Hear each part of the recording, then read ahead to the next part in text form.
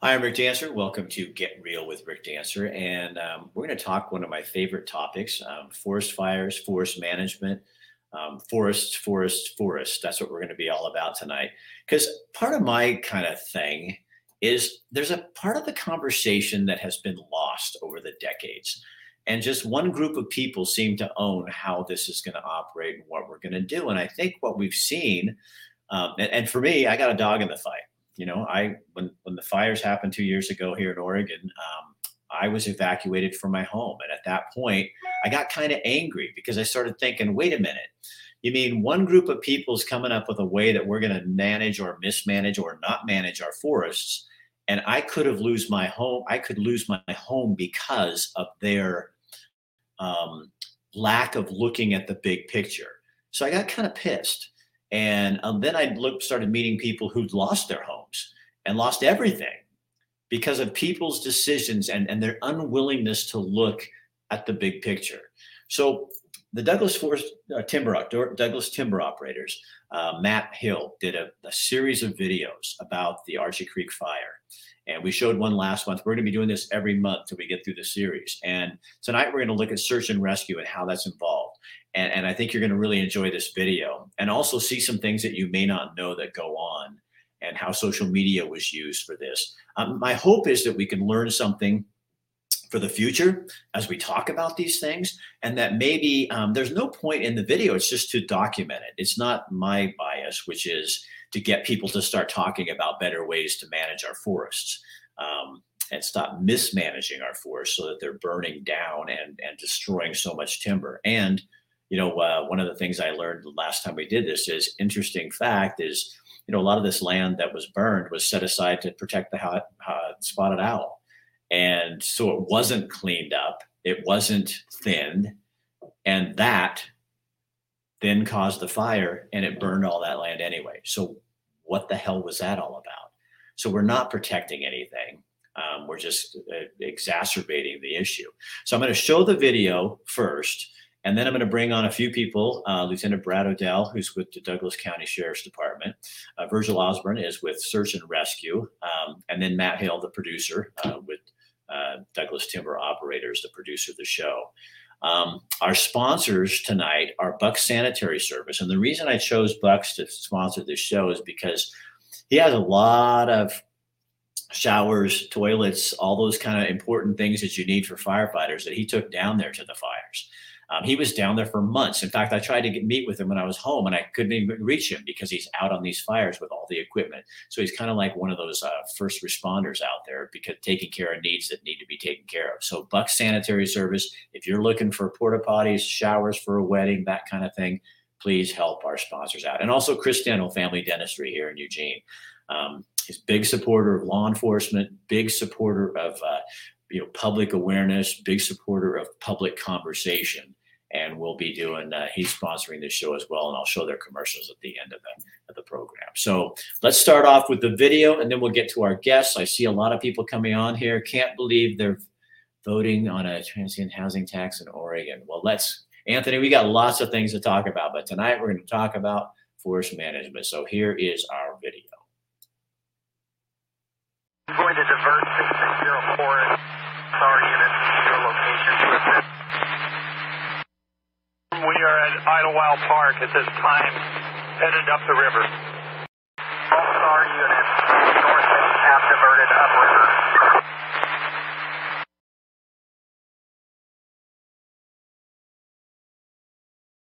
Yeah, we're going to need a crew up here with saws. I'm driving through the fire. There's a residence trapped. Unknown if anybody's home, but I can't make it due to trees falling. I have passed through the fire and advised the resident to make a rapid egress. By statute, the sheriff is responsible for evacuations. We rely heavily on our search and rescue crews to help us make notifications during emergencies. Another SAR call out or need more resources? I absolutely rely on those volunteers. They are critical and crucial to the operation when it comes to something of this magnitude and the scale. And those guys were absolutely amazing. They're volunteers. They show up, they're trained, they know what they're doing, they follow directions, they have an absolute passion for the work that they're doing, and they're really, really good at it. We use a system statewide here in Oregon called Ready, Set, Go. And those have color codes associated with them. Green is be ready, yellow is set, and then red is go. And so those search and rescue volunteers were posting those notices, letting folks know, that this area is under a level 2 or a level 3 evacuation. I've asked the Douglas County Sheriff's Department to put in a level 3 evacuation from Rock Creek. Now we have just finished with Swiftwater residents, so we're headed up Rock Creek. It was mostly notifying, a large number of people in a small amount of time over a pretty broad area. So many heartbreaking stories, people, we would go to their house to evacuate them, and they would just burst into tears because they didn't want to lose their house, and we understood, but we didn't want to lose them. Be advised, Lone Rock Road is now level 3. Fire jumped the river. The search and rescue is coordinating evacuation efforts on Lone Rock Road, South Lone Rock Road, Barrel Ranch Road. And we started talking about evacuations with the Douglas County Sheriff's Department, and they said, what do you think? Idlewild evacuate? I said, yes, and evacuate Glide, and turn the corner and start evacuating Little River. Sorry, units are heading up Little River to level 2 notice. Is the fire behavior going to be something that we can do something with? Yeah, with the main fire coming over the hill, it's burning pretty quick. Yeah, I copy that. I need to go down and speak with the sheriff. We changed that order to give the sheriff mandatory evacuation powers. Dispatch. I'm en route to the Glide Fire Station to meet up with the sheriff's office. We'll be suggesting a level 3 evacuation for Glide. If the winds continued and the fire continued to burn with the intensity that it was going to actually impact the town of Glide, and so the decision was made to evacuate Glide proper. That was something I never prepared for in my career. I have never evacuated an entire town before. And I remember sitting at the post office that night, must have been sometime around midnight, and watching the flames. Fire has crested the ridge up here, up in the area of Barrel. We can see the flames now. It was obvious very quickly that this was something different than we had dealt with before here in Douglas County. Particular attention to your surroundings. Fire is moving fast. Make sure that you have adequate exit time to leave the area. Is our base clear? We can see flames. So we have at least 4 units on Cabin Creek at Rockview Lane, and we're inquiring if we should continue pushing on up here, if we're going to be able to get back out Little River. Our units about coming back to town. We need confirmation from law enforcement if we have a unit available in Little River. We're looking from the rock pit, and it looks like the fire has jumped the ridge west side of the Little River. Are sitting at the beginning of Stanley, and we see flames coming over the ridge. It is blowing up coming over that ridge. Get out of there. All-star units, return to shed.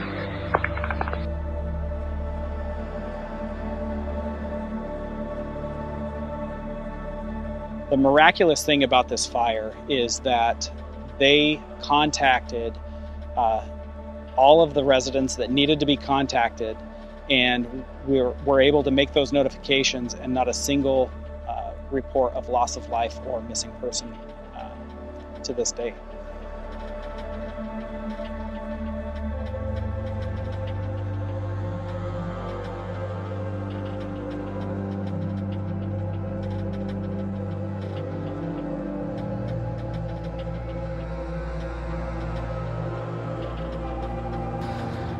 As you can see, it's really smoky out here. The visibility is starting to somewhat diminish. There's a lot of ash that's falling from the sky, but there is definitely a lot of information that I need to pass along, especially to the residents here in Glide and Idlewild. So initially when we began doing evacuations, we were doing a couple of things. We were using press releases, we were using the alert sense or the reverse 911, and we also were using Facebook. I'm here at the Glide Fire Department. We are issuing a level 3 evacuation that has been issued for all of the residents from Klahani Lane in Idlewild Park east to Steamboat Creek. That means you are being asked to leave your home immediately. You're in an area with significant fire damage. You need to understand that this is a last warning. As things progressed throughout the morning, there was a need to get information out immediately. And so I was finding myself needing to just be able to connect with a mass number of people in an instant. And that's when I began using Facebook Live. Level 3 evacuation notice has been issued for all of the residents in Glide and Idlewild Park. Fire officials have determined that there is a significant risk that exists in the area, and it is highly recommended that you evacuate at this time.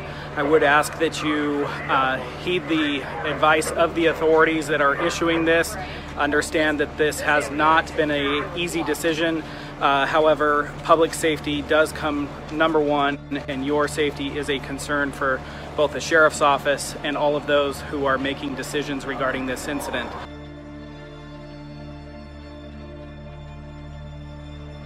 Knowing that the people who live here jumped into action, had faith in the sheriff's office and the people who were telling them, this is dangerous, you need to go, and that we had no loss of life is what I am most thankful for.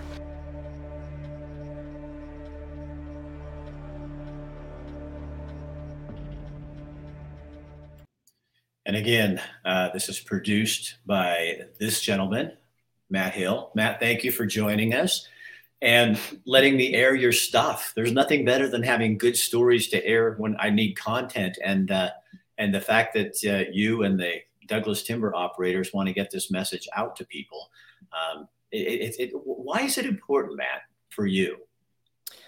Well, I think just watching this segment, what rings with me is just letting people know the human emergency that accompanies many of these fast-moving wildfires, and the extent of first responders and volunteers and others who put their lives on the line to protect, the people that live in that area. And I think that many people, associate fire with the smoke they smell, or maybe they go up there months later, but they don't know what's happening in real time and the serious emergency that it really is.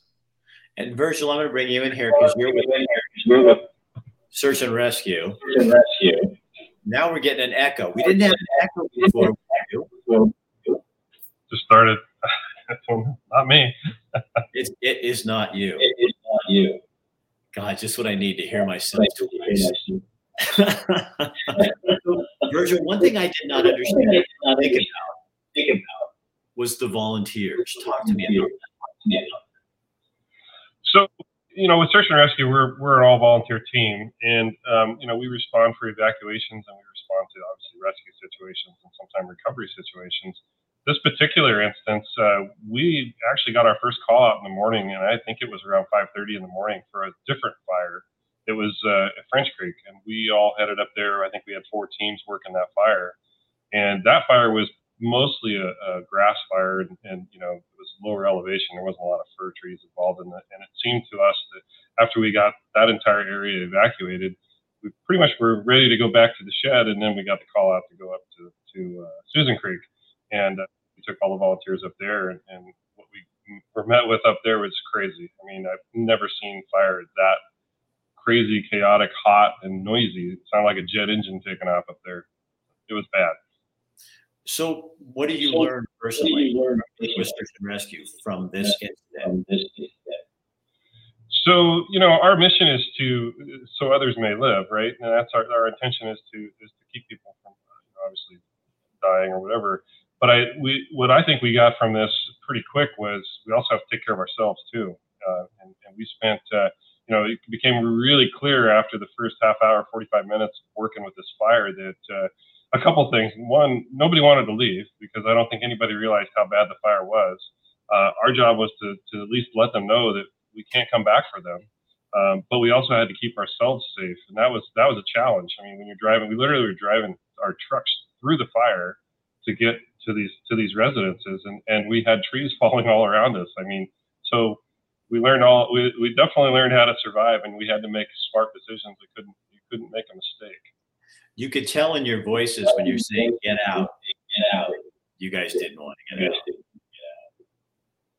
Yeah, it was nuts. I'm going to bring Brad on here and Virgil and leave out to see if I get rid of that thing. Now, yeah, it's not doing it with you. Hey, Brad, how are you doing, man? Lieutenant, it's nice to have you.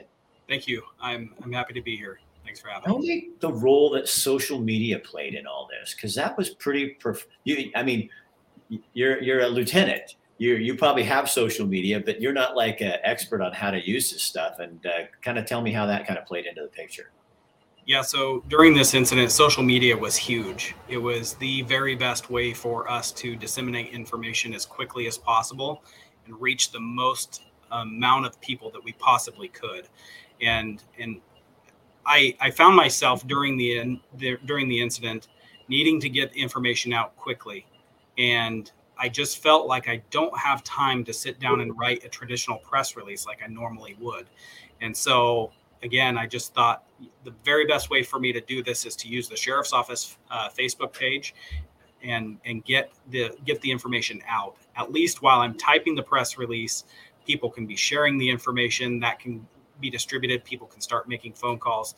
And again, it's all about spreading the word because this was a real life, true emergency.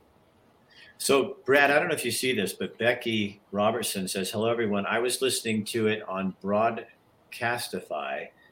I was crying the holiday fire, but she was listening to you could hear, and you were probably, well, because most of that can go anywhere. It could go all over the place. And the good thing, we were talking about this before we went live on here, too, you didn't have to disseminate the information to the middleman, the media, and then have them put it out with any kind of, hysteria or, we've got a horrible scene here. You could just give straight information, which is all people wanted at that point, right? Yeah, my goal was to get the information out as quickly as possible, as concise as possible, and telling folks exactly what the problem was and what we wanted them to do, what the recommended actions were. And so that was the very best way to do that, I felt. So Matt, in terms of you live up that direction. So not only are you involved with the timber industry, but this is pretty personal. Yeah, my family has lived up there since the 1800s, so it burned multiple homesteads of my family. My wife and I were building a home in the area at the time of the fire. We were living in Roseburg at the time, and my wife, the irony here is my wife and I had both signed up for search and rescue with Douglas County a couple months before, but because of COVID, we couldn't get through the training needed to be deployed on missions.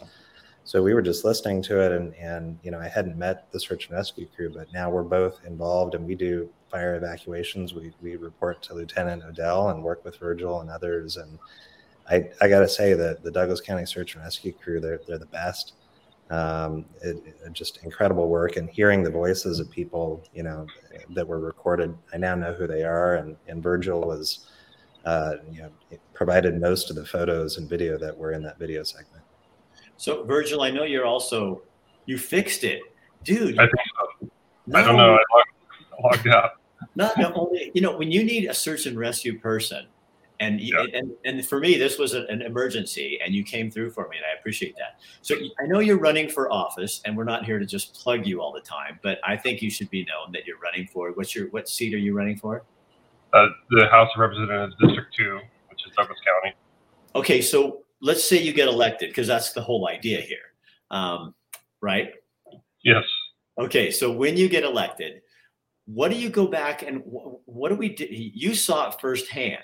What needs to change in Oregon when it comes to forest management, in your opinion, as a future House of Representatives in the state of Oregon? Yeah, so yeah, you're right.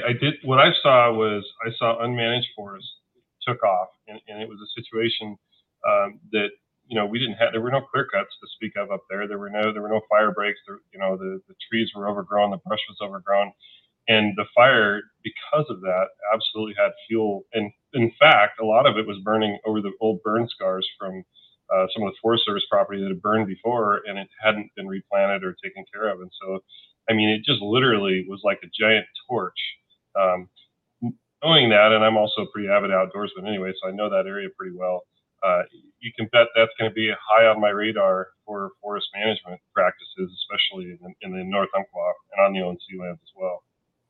So, Lieutenant, when you watch this go on, and I'm not going to ask you anything political like that, because I know you've got a job and that kind of thing. But this you saw a really dangerous situation that was fast and furious. Yeah, it was extremely dangerous, and as it's been previously mentioned, this thing evolved so rapidly that it was almost, we just couldn't keep up. We were getting new information all of the time. I would issue a evacuation for a particular area, and before that information was disseminated, we were on to another round in a completely different area. It went so fast, incredibly fast. And like I said in the video, I am just so thankful that we did not have a single loss of life or missing person throughout this entire event. That Virgil said that was crazy. That's crazy. And then I love the soundbite from the sheriff saying, I've never had to evacuate a whole community before. I mean, and you guys, you're Archie Creek, you're just one area. That was happening in my area, the McKinsey. That was happening up in the Portland area, out in Estacada, stuff like that. I mean, there were multiple fires all over, and it was so what do we do with that, Matt? In terms of, you're in the industry of speaking out for timber operators. What is that conversation, and how do people in my audience get involved in that? Well, I think one thing, just from a timber industry perspective, is also letting people know that, forest land managers, particularly on the industrial scale, they have a special relationship with the state of Oregon for fighting fires. So while, the sheriff and DFPA and search and rescue were up dealing with their parts of the emergency, Lone Rock Resources and Roseburg Forest Products and Seneca and those big landowners had their folks up building fire lines. So they were part of that first responder community as well. So I think just understanding that having that local timber industry capacity, it's not just sending logs to the mills, it's out managing the land, responding to fire, being first on the scene. So if you don't have those people, you don't have that first line of defense up there, because the federal resources come in much later, and they weren't sending in teams for firefighting till later into the incident. So that's one thing I would want folks to know. In terms of moving forward and the human component here and protecting human lives, the feds are leaving the vast majority of the dead trees out there. And so that compounds future forest fires. It makes them more dangerous. It makes it harder for firefighters to go in and respond and certainly to get people out of those situations. And so I think this is just the first act of a multi-act play, and things are going to get worse, and we need to be thinking about how to stop the spread of these fires. Because I was listening to a report recently, and they were saying 20 and 30 years ago, and I remember because I lived there, 20 years ago, this didn't happen. I mean, you had a forest fire was like a rarity. You know what I mean? Little ones were not a big deal, but these kind like that we've had this year, even here in Montana and there in Oregon, these kind of fires, you didn't see that very often. That's why when my parents would talk about the fire, it was the Tillamook burn back before I was born. I mean, those were the big fires. Now, so we have to look, it seems to me, as a people, something we've changed isn't working. And we need to revamp this thing because it's not doing what it's intended to do, save spotted owl habitat or whatever that is, because it just got wiped out in the fire caused by, partially by leaving stuff for kindling and all that kind of stuff there. And you know, and I think people are starting to talk about this, but how do you get that message? There's so much power in the message that's already taken over. How do you get people to change their narrative, to go, you know what, maybe this is not all perfect, and maybe we need to go back and look at this and do some thinning and some other kind of things like that? Yeah, I think so. And as people, you know, experience these fires one way or the other, they have a friend or neighbor who's impacted, or a friend or neighbor who was a first responder, they begin to understand that these are awful things. These are not nice, gentle, natural occurrences. And also, if you're a conservationist, you go out and see what's happened to waterfall areas or old growth reserves and river riparian areas. Like it's having a serious effect on the environment too. And if you're a human that breathes the air, you're affected in Oregon or Montana or Idaho or Washington. And I think the federal agencies want to attack it. You know, they're dumping billions of dollars into firefighting, but I think that we just don't have an idea of how to stop the spread of major fires, building fuel breaks, reducing forest stocking, and making forests more resilient to fire. The 2020 fires were wind-driven events, 60-mile-an-hour winds. So I'm not saying that a small fuel break would have stopped that, but your regular run-of-the-mill fires, there are ways to reduce their intensity and spread. And if you didn't have so much kindling in there, it's not going to just rip through there. Now, Jim says on here, we're in a mega drought. Jim, I don't think Oregon is in a drought anymore. Well, this year was pretty good in Oregon. We had a really late wet spring, and we really didn't have too much fire behavior, at least down here in Douglas County.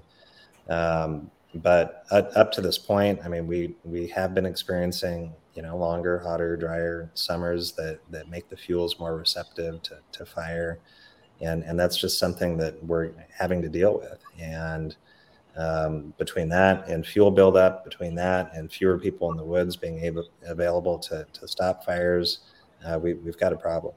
So maybe the way to look at that is, even if we are in a drier situation, then we need to be looking at that and find ways to change the way we're managing, because what we're doing right now obviously is not working well when you're doing this kind of fire now it's people just go, oh, that's smoke. That's how it is in the summer in Oregon in September in Oregon. And I don't think it's, I hope that we're not at a place we're going to resolve and just go, that's just what it is. The forests burn up in the summertime, Doing nothing is not a good option, and it puts our forests at risk, and it puts human communities at risk, and the amount of preparation that the sheriff's department and local firefighters are having to put new resources towards addressing these emergencies is significant. I mean, all of the search and rescue people now have to go through advanced fire training and are wearing Nomex clothing that's fire resistant and having to learn how to crawl into an emergency shelter.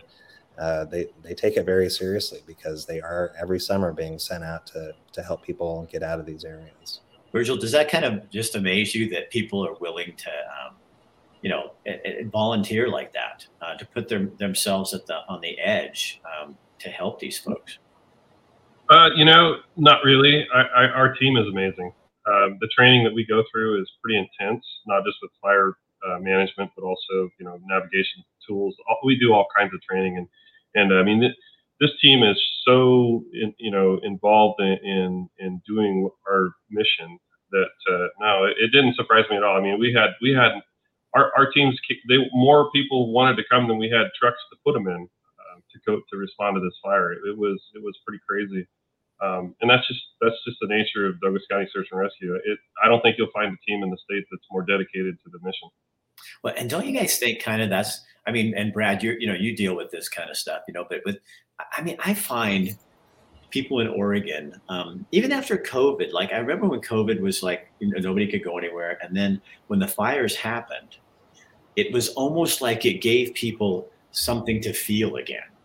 You know what I mean? Where you could, the way people were responding to my wife and me and to people, it was like they're bringing you things. And not that people wouldn't do that anyway, but I think because of being locked down for so long, it was like all of a sudden, here's a way I can pour out my energy and do something really remarkable for people. Because I think we experienced the same thing in the McKenzie River Valley, is people going out of their way, putting their lives in jeopardy to go in and help sheriff deputies and rescuers and search and rescuers pull people out and get them out of their homes.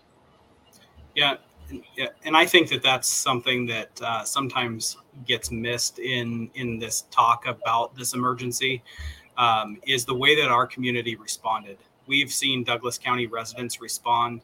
We've had some emergencies here, and we have seen those residents step up and be, how can I help? How can I do something? And we saw that time and time again. We had local business owners that were opening up their restaurants and providing free meals to firefighters and police and search and rescue volunteers. And we had community members that were bringing by clothing and, where can we take items for people who are displaced? And that's really another incredible thing about what we experienced here, was the community's response, not only to the emergency, but the after action. How can we help people get through this? You guys are pretty amazing. I mean, your Douglas County is like old Oregon, and you guys, this has nothing to do with our topic here, but I think it's worth bringing up. You have a horrible anniversary coming up on Saturday of the UCC shootings, and you guys pulled through that so well, taking care of one another. I have friends who were survivors of that, and they still talk about the sheriff's department and how much you guys, helped, and the community. And, I think stuff like this, you never want to forget that it can happen even in a place like Douglas County. But you want to remember is how people came together and kind of really, you guys really did some amazing things for people. Yeah. Well, go ahead, Brad. I was just going to say, like I said, the community is really why we're here. It's why Virgil and the volunteers of Search and Rescue exist. It's all so that we can give back to the community that gives so much to us as well. So we're happy to be here and happy to serve.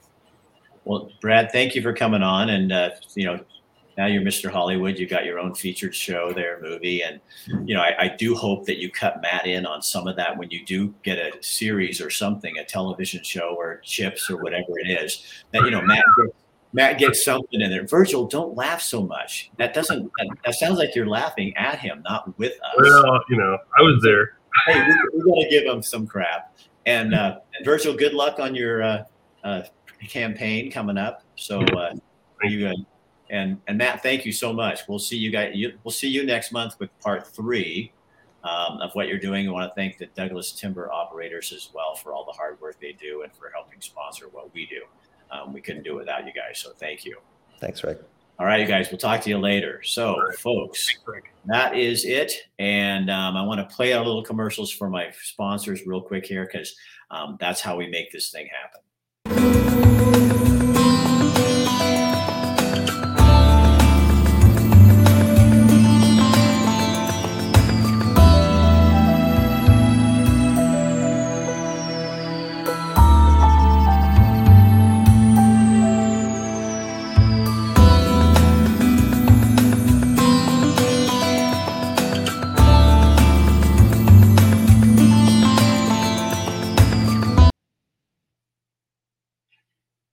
This is Dr. Michael Brantlin from Chris Dental. Just because we live in Oregon doesn't mean we have to accept this crazy left-wing ideology the rest of our lives. We don't have to succumb to CRT, gender identity indoctrination, out-of-control homelessness, crime, and so on. We can actually make a change, and it starts with the next election. Right now, it is our responsibility to make sure that those who share our same values are elected in November. make sure you and everyone that you know actually votes. We can and will take back Oregon. All right, I'm Rick Dancer. That's it for tonight. We'll be back tomorrow night with another show. And again, on Thursday night, we'll be checking in with Matt McCarl with New Leaf Hyperbarics tomorrow. And then we'll be checking in with Compton Family Wines out of Philomath on Thursday. Also, Bill London will be here to give you a wrap of the week, the news that you won't hear anywhere else but here. And Kim Stark will be joining us as well. So all that coming up. We might even have Rob from Charleston, that knucklehead, coming on and talking a little bit about it. So got a lot of stuff planned for the rest of the month. Montana timber stuff, candidates. Betsy Johnson is coming on. So we got a lot of things going on here. Thanks for joining us tonight. Share this on your page so other people can see what's going on and get involved in Oregon. And remember, if you're not registered to vote, do it now. Because if you don't vote, you don't get to bitch.